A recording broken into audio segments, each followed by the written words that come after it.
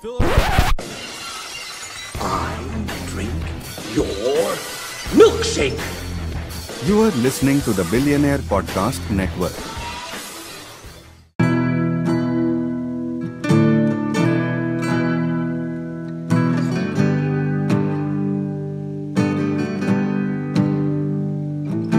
Moving my bones, no place to rest. Traveled up north just to find my head. I'm still corn-fed. Corn-fed. Moving my bones, no place to rest. Traveled up north just to find my head. I'm still corn-fed.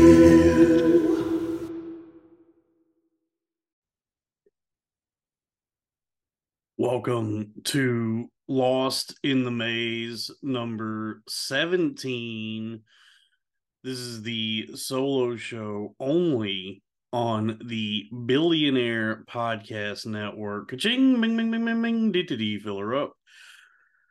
Welcome. Thank you for joining me, folks. I know I'm really late on this one. I've been slacking. I've been busy with a lot of stuff. I'm pausing the God fucking damn it. Dude, I don't know what's going on with this computer. Like it's a it's a stolen Mac. I'm on a Mac, and there's this fucking goddamn notification that keeps popping up. Like the settings, it's like a settings window that is supposed to be loading something, and it just never loaded. It's just never loading. So the window's always there, and I don't know how to make it go away. But I click on it and it pops up.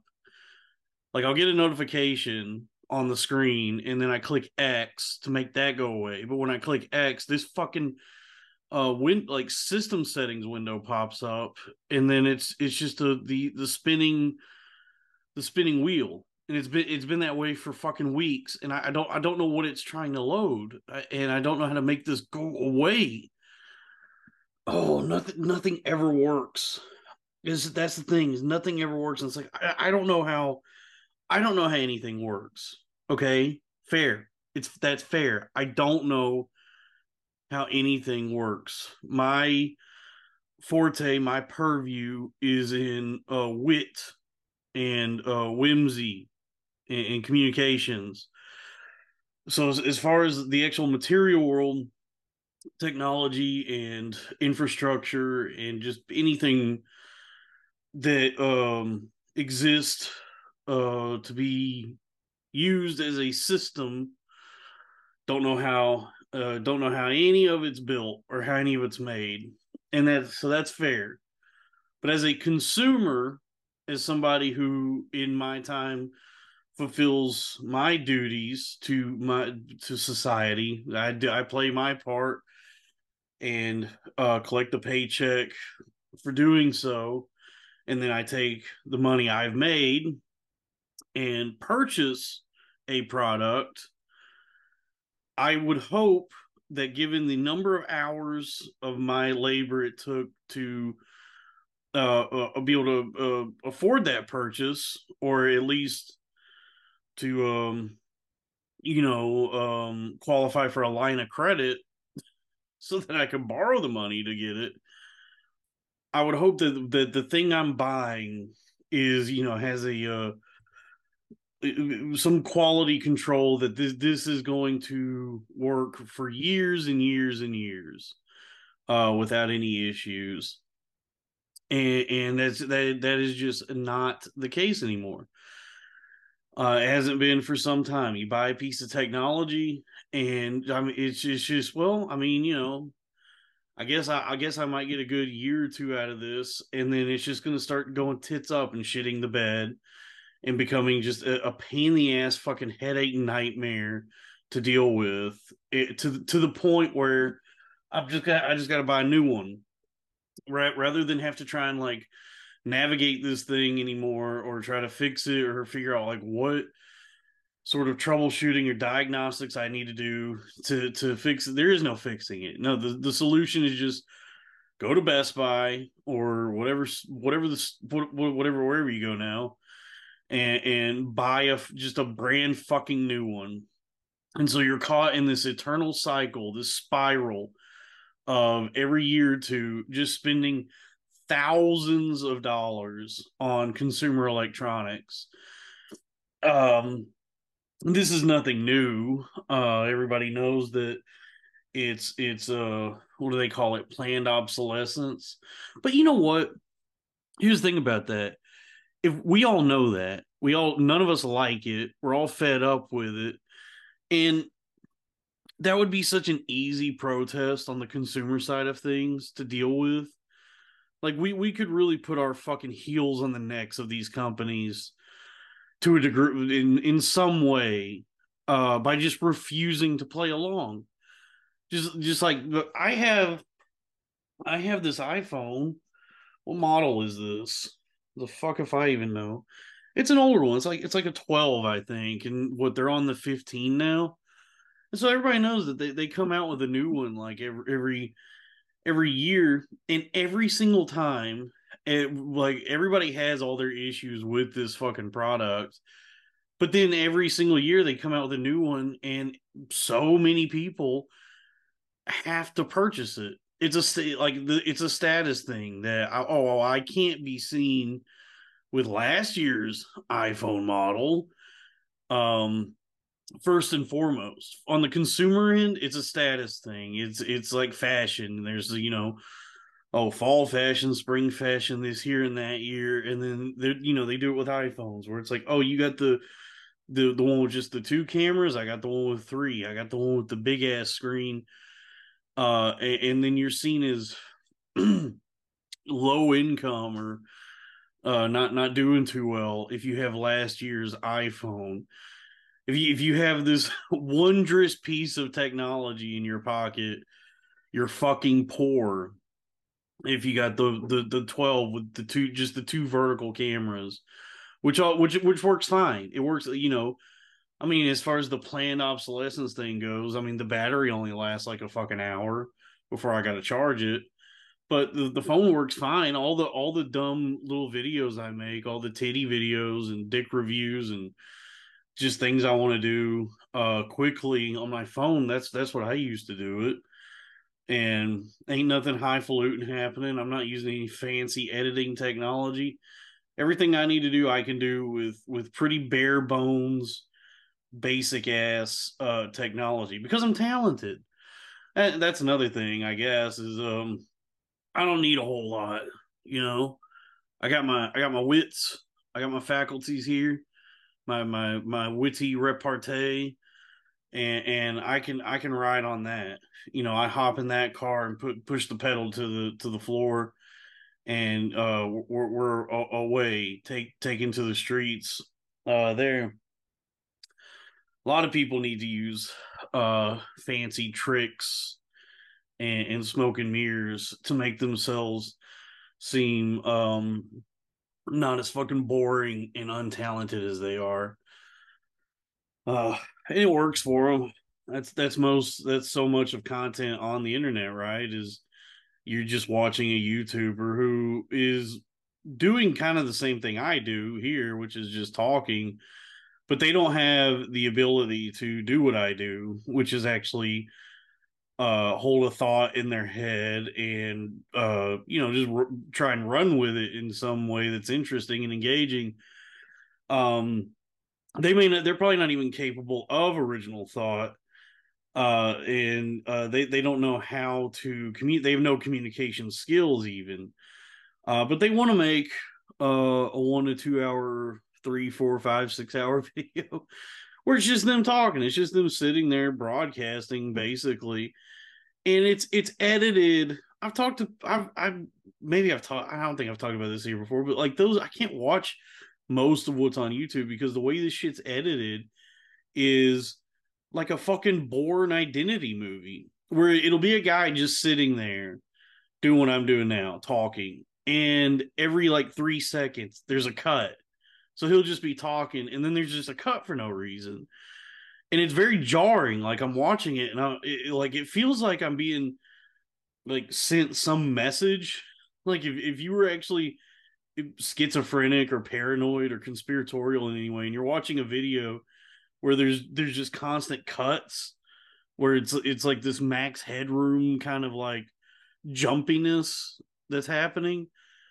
If you were already on the edge mentally and you're watching shit like that, you'd be like, what is this some kind of coded language? Is this like, um, am I supposed to be reading into this? But it's not. I don't know. I think it's just designed for like fried brains, the fried brains that exist now, or so there has to be a psychology behind it, because you guys know what I'm talking about. And I don't think, by the way, I don't think it's anything that anyone is looking for on the consumer side, on the audience side. I don't think anyone was ever asking for anyone to make things this way, where with these constant cuts and edits and jumps, this very like frantic, you know, this frantic style of making things.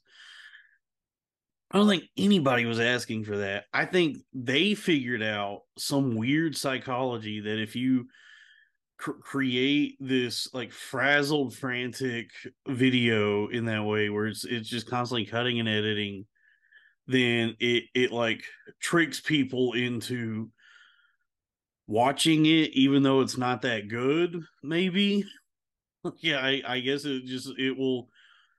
There might be like some sort of hypnosis happening in like making something that way. I don't know. I can't watch it.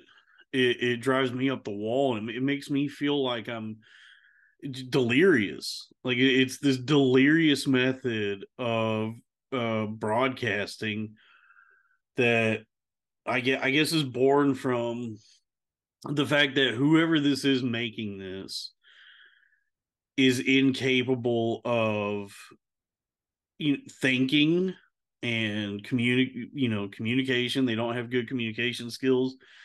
They're not a particularly talented orator, and so by necessity they have to do multiple just tons and tons of takes, and then edit this thing together in some way to make it seem like it's worth watching, even though it's a like a 9-hour video about Ned's declassified school survival guide or some bullshit like that.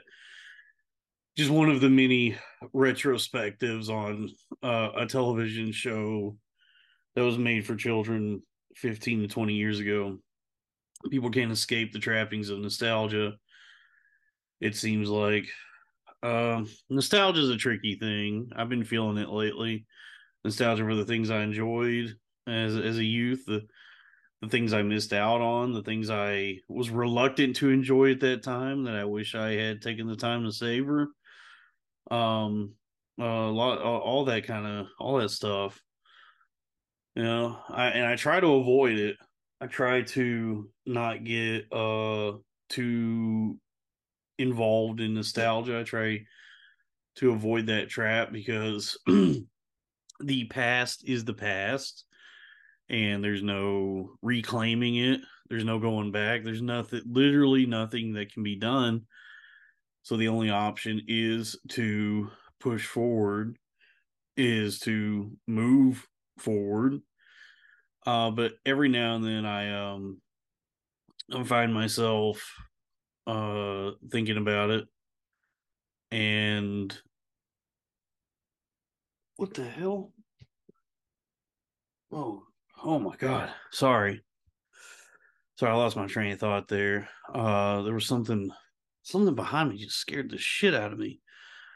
But yeah, with nostalgia, it can be painful. Youth is gone. The years start coming and they don't stop coming.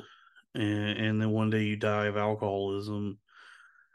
That's what can happen. I guess it's just a reminder that the clock is ticking. I suppose that at one point in time you know, you're 13, 14, 15 years old, you're a teenager. There's so much hope, so much life in your eyes.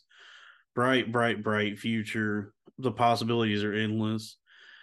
Endless summers, even each summer just is so magical. And so everything at that time is so fresh and new, and it's made for you. Everything in this country is created for the youth, for children, and I suppose young adults as well. Uh, so even though we all experience a certain amount of anxiety and malaise and growing pains at that time, it's pretty sick. You have no responsibilities, and you're just chilling, having a good time. Maybe getting laid. If you're me, no, that's not happening. You're very sad about that. You're very sad about how isolated you feel, and it seems like no one wants to give you kisses. But you can comfort yourself with programming blocks of children's television and pop music, toys, and video games. And then as you get older, as an adult, you start to look back on that time and the culture that existed at that time. It's easy to get lost in that and feel that pain to try and reclaim that which is gone forever. Um, and so I guess that's all to say. I've been thinking about Crash Bandicoot a lot lately. I've just been really thinking about Crash Bandicoot lately, pretty hard. Yeah, one of the happiest times of my life was PlayStation. The PlayStation One was out, and I had Crash Bandicoot Two had just come out, and I was just having a real. I know why I was thinking about. I saw that yesterday was Clancy Brown's birthday.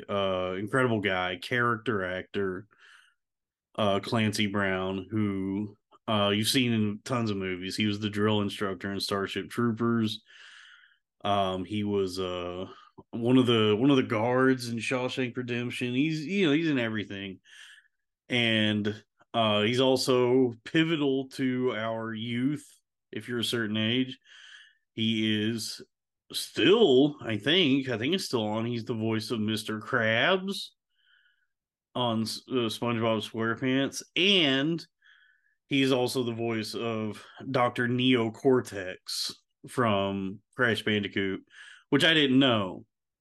I did not know that. I was rooting around his Wikipedia page when I found out his birthday was yesterday, just seeing what he had done. And I did not realize that one of the great guys of Hollywood, of the entertainment industry, Clancy Brown, um, is the voice of Dr. Cortex. And then I just kind of fell into a daze thinking about those days, just booting up Crash Bandicoot 2, Cortex Strikes Back. I never did at that time. I never did get into part one that much because that was a much much more difficult game than two and three. It was brutal and it could be unforgiving at times. Um, and it wasn't as cinematic, I think, as two and three. There wasn't any real voice acting that much. It was just pretty standard platformer. Wasn't bad. I played it since then, but I remember at that time thinking it was a really difficult, kind of inaccessible game for a child at that time, at least for me then. But I mean, part two, whoo, that was a fun one. That was a fun time.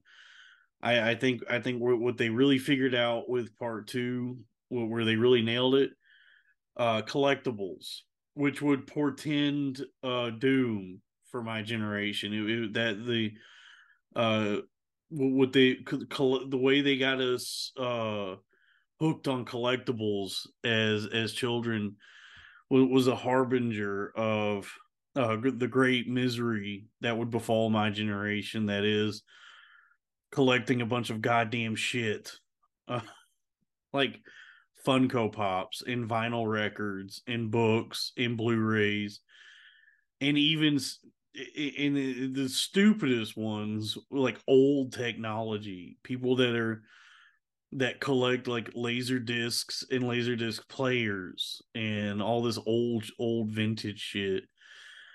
It's just so it's so it gives me so much anxiety too. Like I've come around on them. I like that you know that podcast where those two guys, those two like comic book nerds talking about like movies and shit they like. Like one of them wears a hat and the other one is wearing like a Spider-Man hoodie or something. And they always have these like very seemingly like soy boy Marvel opinions about movies, but also it seems like they're trolling. Like people get so fucking pissed off at these guys. I think it rocks. But the like that's just an example where it's this show like these clips pop up and I'm looking around at the room they're in and that room is just filled with so much fucking shit. Just like Funko Pops and swords and posters and all this like just plastic and collectible shit. And that's like so many people of I like my generation is just owning a bunch of fucking plastic and junk and all that.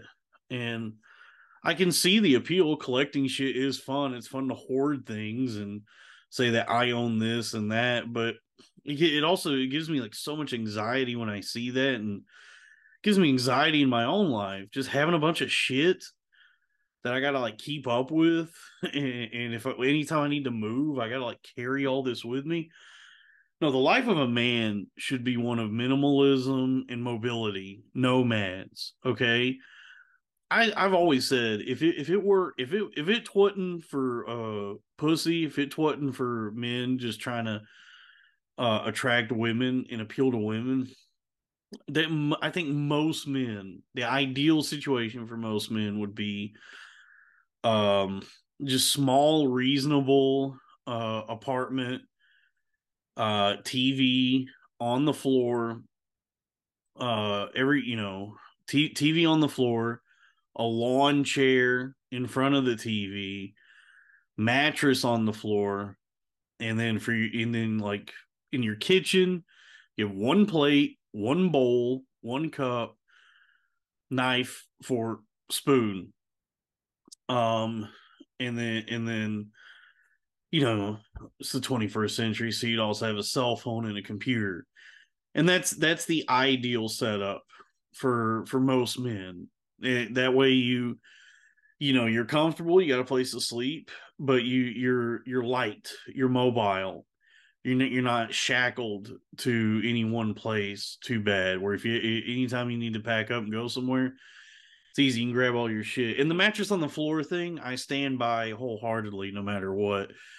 I don't understand why I gotta have a goddamn fucking bed frame. I don't know why that's a requirement for every woman out there, that they if they want to have, if a woman wants to have sex, it has to be on stilts. I don't know what's wrong with mattress on the floor. It's how the Japanese do it. Bushido, the way of the samurai. You telling me if you were in Japan, you wouldn't fuck a salaryman pulling in how many yen is what? How many yen makes you rich? Like a billion? Like is a billion yen like $100,000 a year? Anyway, bitch, you telling me if you were in Japan and you met a nice salaryman pulling in a billion yen a year, that you wouldn't fuck him on his floor mattress? Get out of town.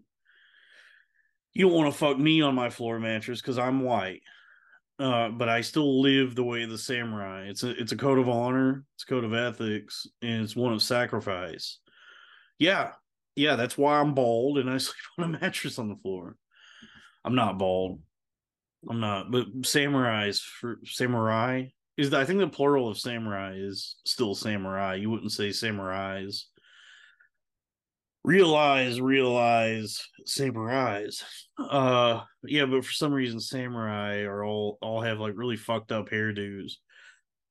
That was something I couldn't stop noticing watching Seven Samurai. I was like, damn, dude, these guys' hair is fucked up.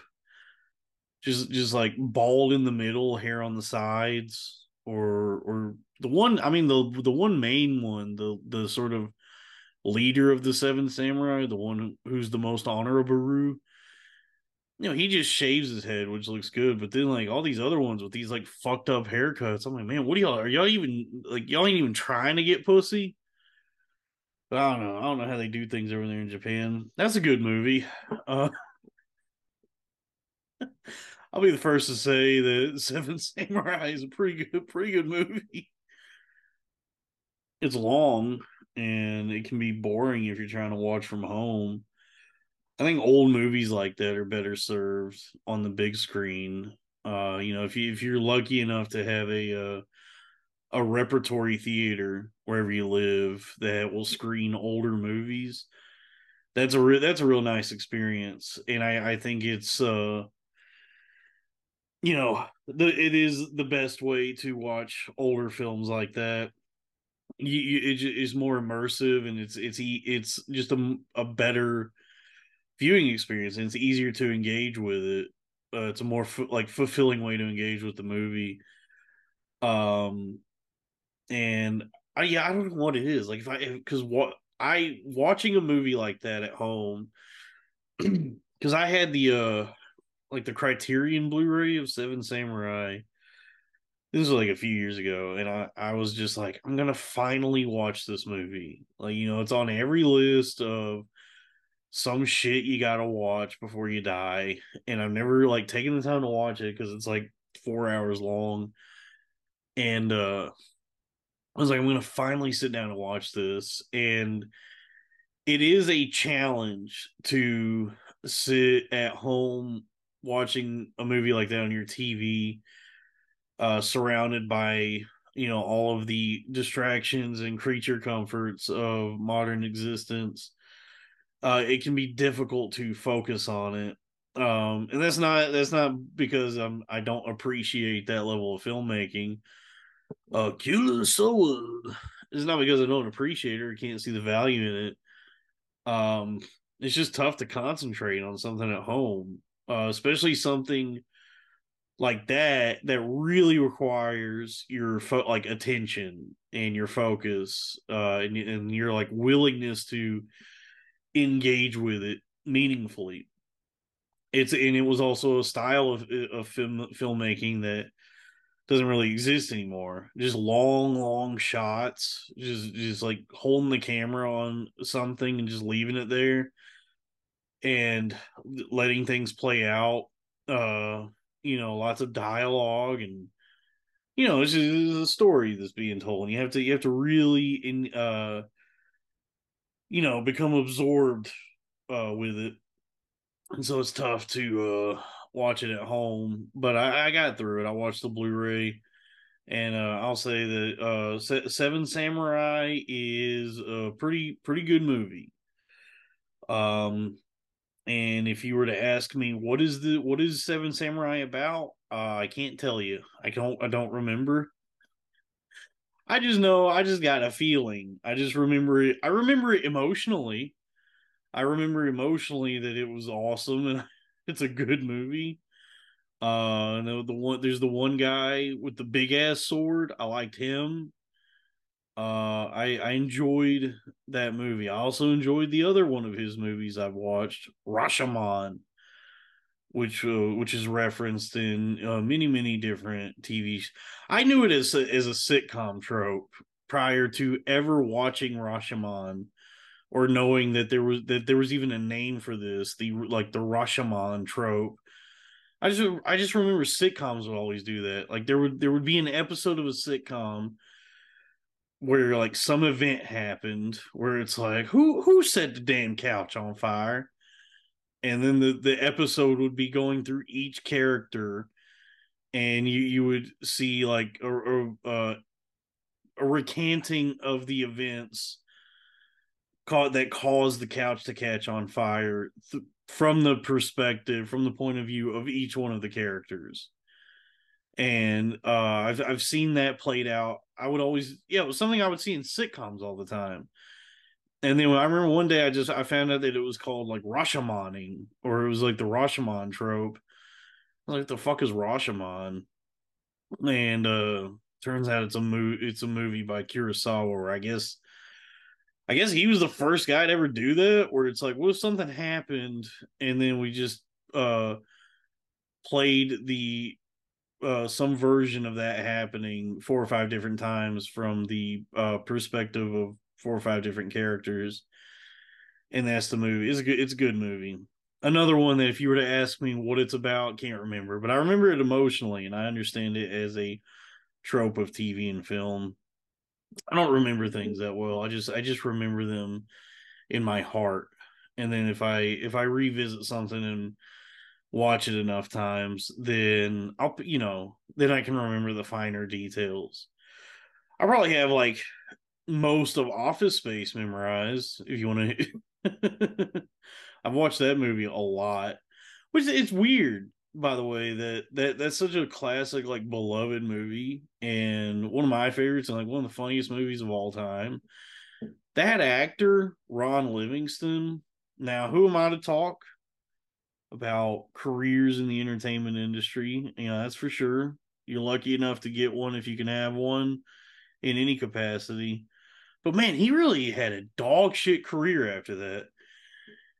You would think, being in this like beloved cult classic movie, that he would go on to become like some sort of like comedic actor, but like star comedic performer in TV and film. And no, the breakout star of Office Space was Jennifer Aniston. Um, and I mean, shit, I think like maybe probably Diedrich Bader has had a better acting career than Ron Livingston, right? Who else was in that movie? John C. McGinley. Yep, I would say he's more recognizable. Gary Cole. I mean, he's a guy, another beloved character actor. Um, anyway, I don't know. Yeah, Ron Livingston really did not have the career you think. I mean, he's had a good career for sure. He was in that Flash movie that came out recently. He played the Flash's dad. That was fun. Uh, he's in some dumbass show I watched on Amazon about like just a whiny, cranky Gen X, curmudgeonly Gen X fucker. Some, I guess all the like entertainment brothers are splitting up. Like the Coens split up, the Safdies just split up, and there's a show on Amazon called Louder Milk that is created by just one of the Farrelly brothers. So it's a show created by Peter Farrelly. The Farrelly brothers who did like Dumb and Dumber, and there's something about Mary, like all those movies. There's a show on Amazon called Louder Milk with Ron Livingston and Will Sasso, and they both give like pretty good performances in the show. It's not the funniest show out there, and it can be like really cringe at times because it's just a from the perspective of just like an aging Gen Xer who's kind of like a loser and also kind of stuck in time and very cynical and negative. And so he just has these like Dennis Leary ass encounters where he's like, what is coffee nowadays? I mean, what's going on with it? And it's like, I mean, you guys should be on board with whatever they're doing with coffee now. That's been going on too long. You can't possibly still have a gripe with cold coffee or pumpkin spice or whatever there is. That can't be something that's really still sticking in your craw. Everybody loves cold coffee now. It's good. I've always enjoyed. Here's my thing about coffee. I've always enjoyed cold coffee because the for me coffee is literally just a caffeine delivery system. I do not care about the nuance and intricacies and subtleties of a cup of coffee. I'm not drinking it for taste ever. I don't like if I want a delicious beverage, I'll drink a Coca-Cola or a sweet tea or just like 100 other things before I turn to coffee as something where I'm looking to enjoy a tasty, delicious beverage. It's just a drug for me. And so cold coffee has always been the best way to get it in me because I could just chug it real fast. I ain't got to sit there with with my cup burning my hands, blowing on it. Um, I never enjoyed hot coffee. Just pour it on ice so I can fucking slug this thing and then just sit and bounce my knee at my desk and shaking my leg, just anxiously watching the clock, wondering, how many years am I gonna have to do this? Just when can I fucking go home and rest my weary head? This is gonna be my life forever, just day in, day out, every morning, pounding coffee, driving to work, or just in morning rush hour traffic, completely just fried by the time I even get there because the traffic was so stressful. Clocking in, having to be cordial to all these people I don't even really know, and then do some job that provides no meaning for my life other than a source of income and stability, which is not something to be taken for granted. And it's certainly a blessing to have work and to have an income and be able to pay your bills. But it feels like I'm not really doing anything in this life of any real substance or meaning. I feel so empty and unfulfilled and lost, rudderless in my own life, as though I'm merely observing my life than participating in it. And is it gonna be this way forever?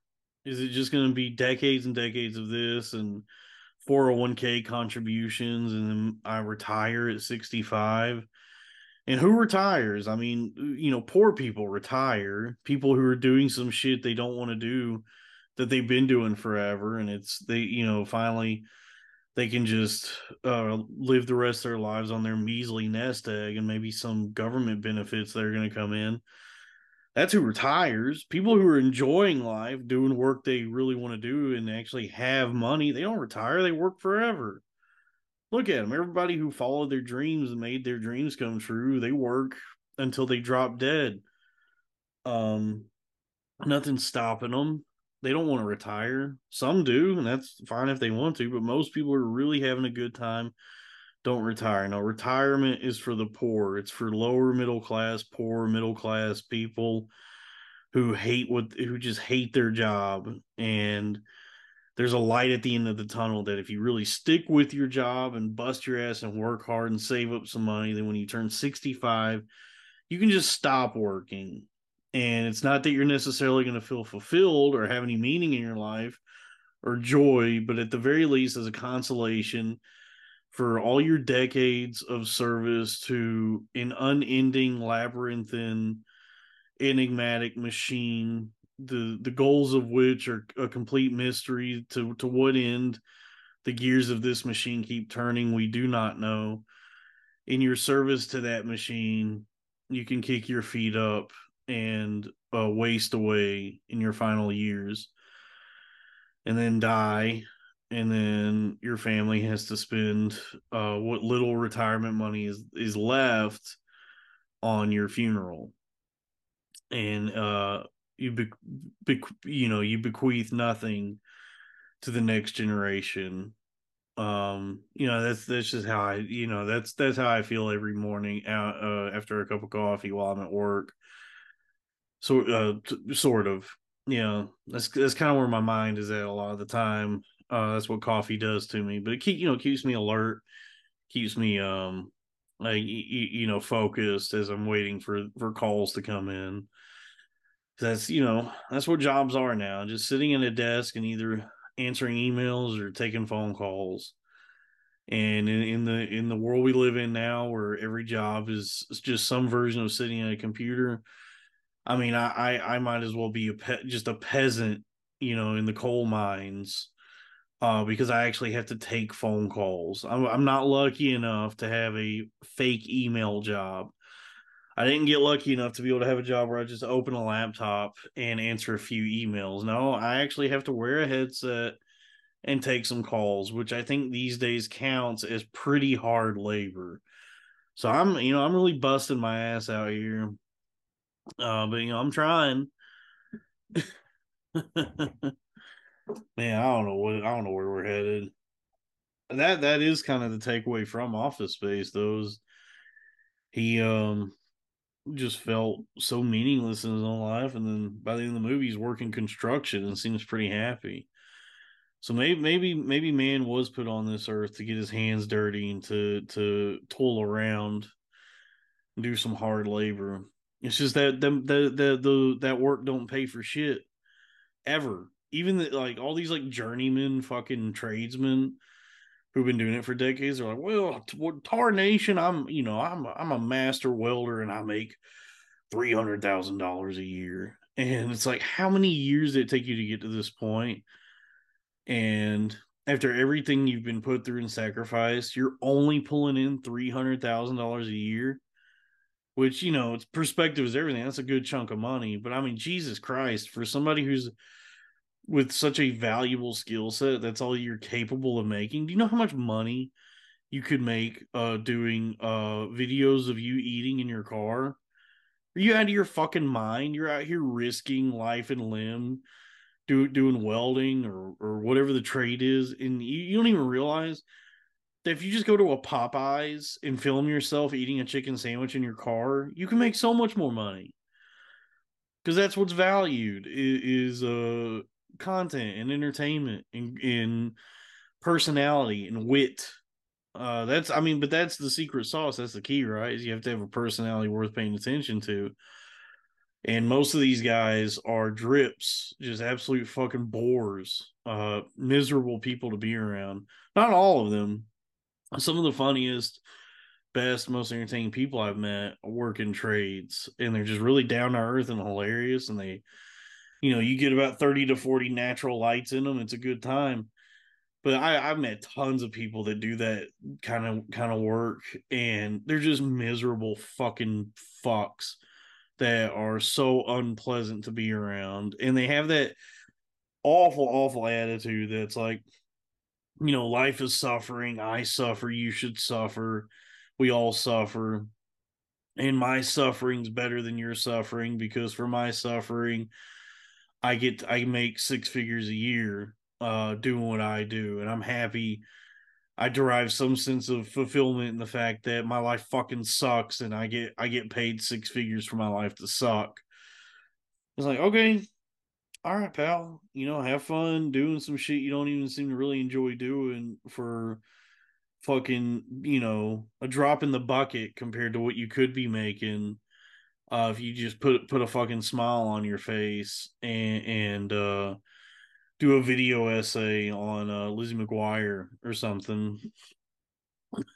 I know man. I know this has been kind of a lower energy one. I had trouble sleeping. It's like 6 o'clock in the morning right now. I couldn't sleep, and then I realized I have not put one of these out in like over a week. I think it's been like 2 weeks, hasn't it? I know we had the holidays. Come on, we had New Year's. Um, but I just figured, man, I gotta go record something, put something in the can, get some content out there. Been doing a lot lately. I mean, there's no, if you follow the channel, you certainly see what I do. So it's not like there's any shortage. But I mean, people have reached out and told me they enjoy this particular program, the Lost in the Maze, where it's just me ranting and rambling to myself, trying to think of things to talk about. And that's nice. I guess that's flattering that I'm entertaining enough just sitting in a chair by myself that a couple hundred people every week want to tune into that. But it is just like, man, what am I going to talk about by myself? And how do I not burn through all the stuff I want to talk about with other people?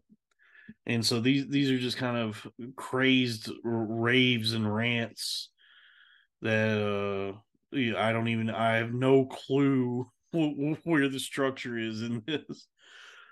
But I had to get something in the can.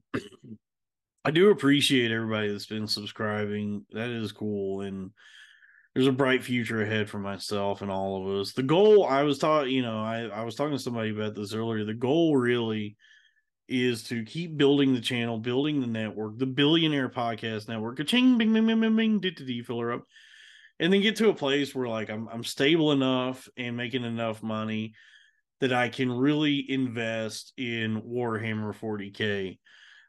I was thinking about, that's kind of what I want to do with my life is wherever this life takes me is just get to a place where I'm comfortable enough and secure enough that I can really go all in on Warhammer 40K. It always looked fun. It's always looked like it's extremely my shit, and it's a good combination of kind of the best of both worlds. Because I always thought D&D was interesting, it was promising, but what the actual game is, I find to be tedious and just unrewarding. Because there's no sense of completion. It's just meeting up with your friends week after week. It's just D&D is just like, what if hanging out with your friends had rules? And but it also but there was also no winners or losers. There was no like defined game that's being played, just being made up as you go along. But I like the RPG aspects of it, the role playing and all that. So Warhammer 40K always seemed like a good combination of the role playing stuff and then an actual game happening that can be finished. And then, I remember going into a games workshop for the first time and realizing this is one of the most fucking expensive hobbies I've ever seen. How is anybody doing this? But it seems to be very popular, and people are into it, and it's got a loyal fan base, and I think the Games Workshop, whoever makes Warhammer, is making plenty of money. They got good publicity. I mean, that fucking Henry Cavill dude, the guy who plays Superman, he loves Warhammer 40K apparently. Yeah, but that's the goal. I just want to get really into Warhammer 40K. It looks sick, and I was reading up on it, just like what Warhammer 40K is, and I was like, yeah, this sounds fucking dope, dude. Just like grim, bleak space future where just like nothing good ever happens and it's just total war all the time. Um and the human race is just surrounded by the remnants of technology they never were able to advance because of the proliferation of war. So they had to focus all of their efforts on war rather than advancing any of their technology. So everything is, just old, kind of deteriorating tech, and the human race is just sort of staving off its own doom as much as it can, but is delaying the inevitable. Um, the emperor of man of the human race may or may not even fucking exist. There's a lot of lore. I tried reading one of those books like a few years ago, and I think I lost the book. But there's a tons of Warhammer 40K books. I tried reading one called like the Horus Heresy, like the first one, and I got like halfway through. It was actually like pretty good sci-fi writing, I think. But then I was looking it up and I found out it's like a prequel series, so it takes place like 10,000 years before Warhammer 40K, and it's a prequel series of books, and it's still going. And so far, there are 63 of them. And that's just the prequel series. That's not including all the other fucking Warhammer 40K books that are out there. So I don't know what's going on with this. I didn't realize how deep Warhammer 40K goes. Um, but that's my dream. That's my dream these days is to make enough money, bounce back on my feet, make enough money that I can get, have some stability, build a nice life for myself, and then really get fucking into Warhammer 40K, painting figurines, hanging out with my boys, doing battles, reading the books. I want to go fucking all in on this shit. Um, and you might be asking yourself, Dalton, what about pussy? Here's the thing: pussy's a hassle. It's difficult, to riz up a girl, as they say.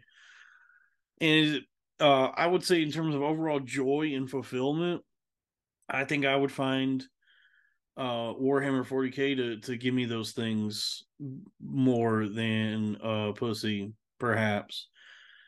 Think about it this way.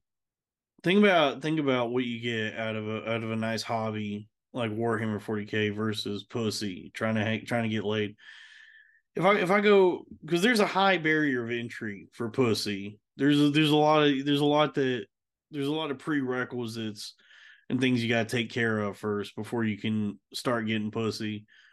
So if I go into a bar, it's very exclusive and inaccessible pussy, right? So if I go into a bar and I go up to a woman and I say to her, "Hey, can I have sex with you?" I've already fucked up.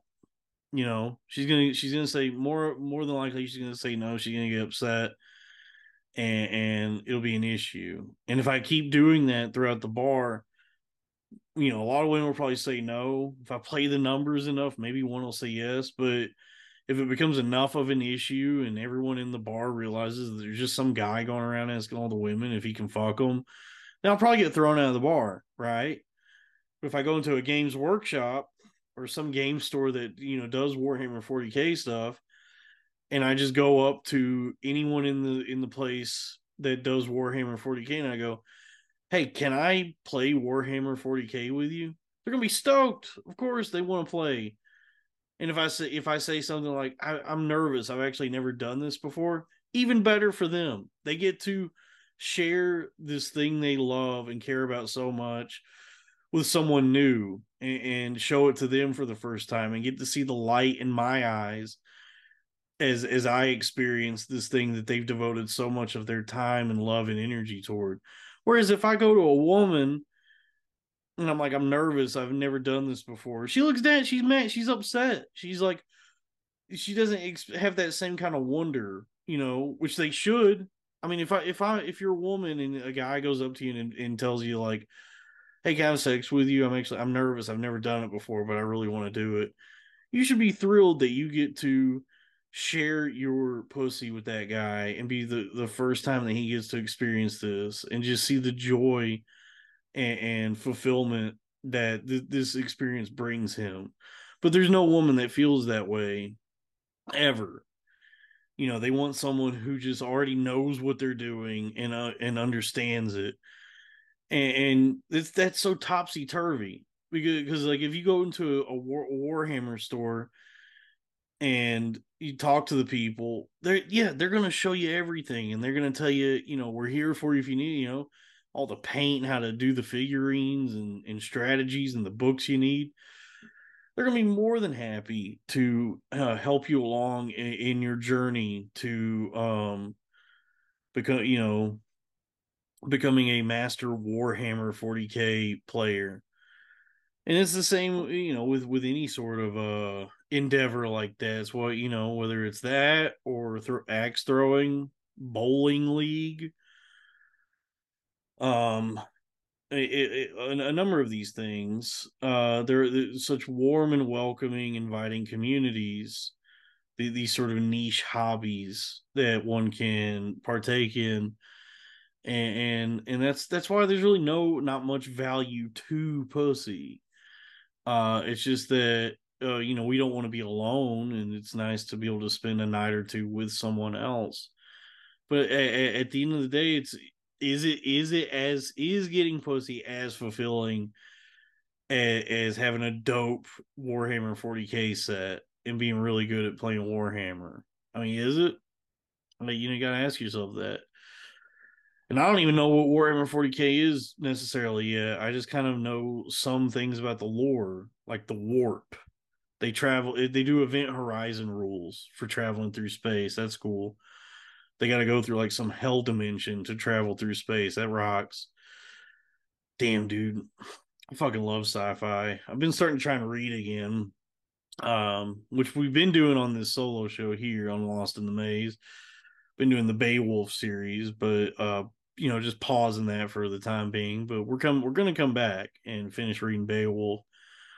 But I've been getting back into reading again. I don't know if you know this, but as far as digital books go, if one is so inclined, if you really want, then all books are free if you want them to be. every single book that exists is free if you want it to be, is what I have to say. And so I've been reading again. I got a bunch of like ebooks on my phone, which I was always hesitant toward. I was as far as e-readers and reading on your phone, I always had this idea in my head that, well, nothing can ever replace and be as good as a book in my hand, the pages in my hand. And I kind of had this realization that, that's just that Luddite sort of old way of thinking that, well, this other thing existed long before this thing exists now, so the other thing is better for the way I'm supposed to do it. When in reality, or whatever, in reality, I said that, but what does that mean? I don't know.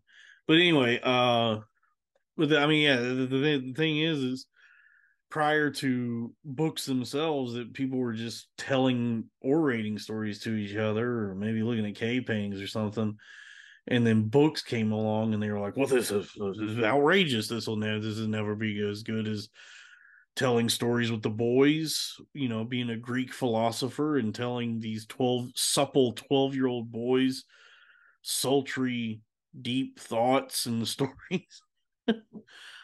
And then everybody got used to books. People started learning to read, and then a whole publishing industry is born, and we all read books for many, many years. And it is cool. It is nice, to be able to have a nice little paperback that you can walk around with and thumb through, and it's a very tactile sensation, very physical. Feels nice. But that's just what existed forever until the advent of digital e-readers and cell phones and all that kind of stuff.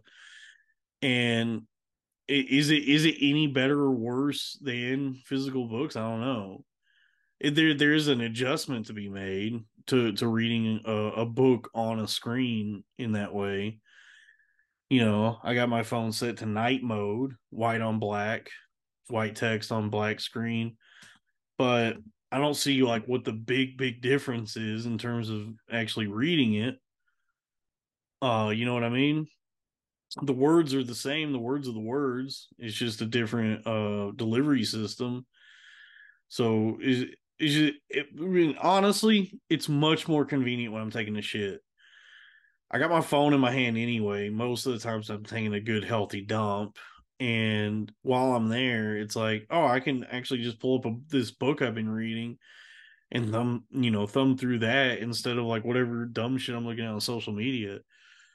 And the bathroom is a nice place for reading no matter what. So it's like now I'm engaged. I'm reading again, taking a shit, and just taking good long like hour and a half shits because I'm finally reading again. I got the phone loaded up with books. I read like a chapter of Starship Troopers by Robert Heinlein. So I've seen the movie many, many times, one of my favorites. But I realized I never had read the book. So I got a bunch of sci-fi I'm gonna get through.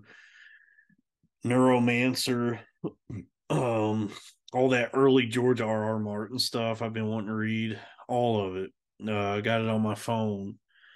And look, if you gotta have physical books, go for it. I've learned the hard way that that's a lot of fucking heavy shit to keep up with. And if I can read on my phone, if I can compact all of that into this like the digital space, then fine.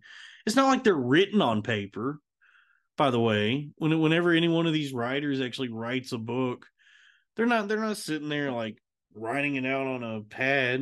And some maybe still use typewriters, gay, just contrived, forced, put upon to be doing that now. But that's okay. Then I guess it is written on paper if that is the case, but almost every fucking writer is writing on a computer or some sort of word processor.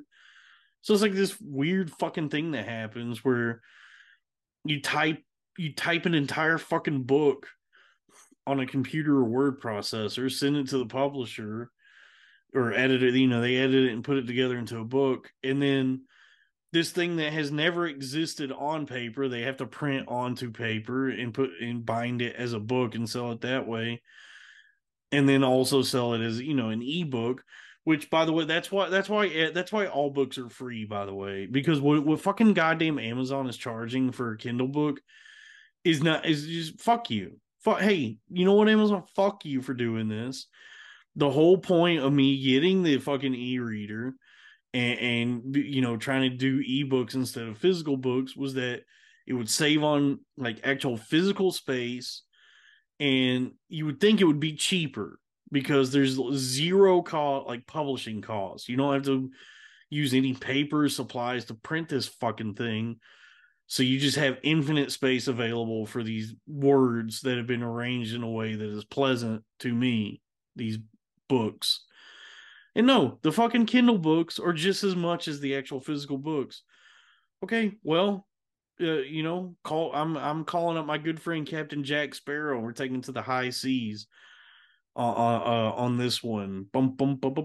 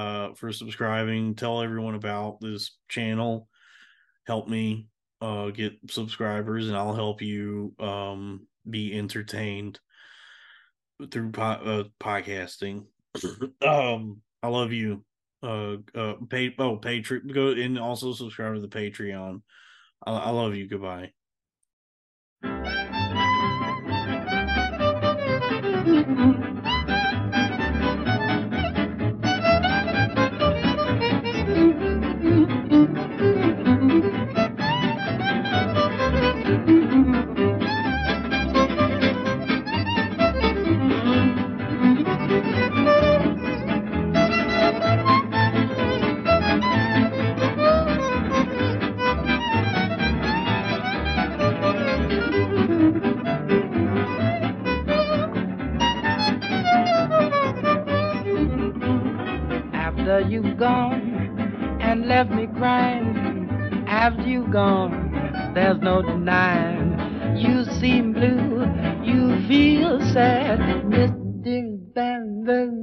Never. There'll come a time, now don't forget it, baby. There'll come a time when you regret it. Someday, when you grow lonely, your heart will break like mine. You want me only after you've gone. Oh, there's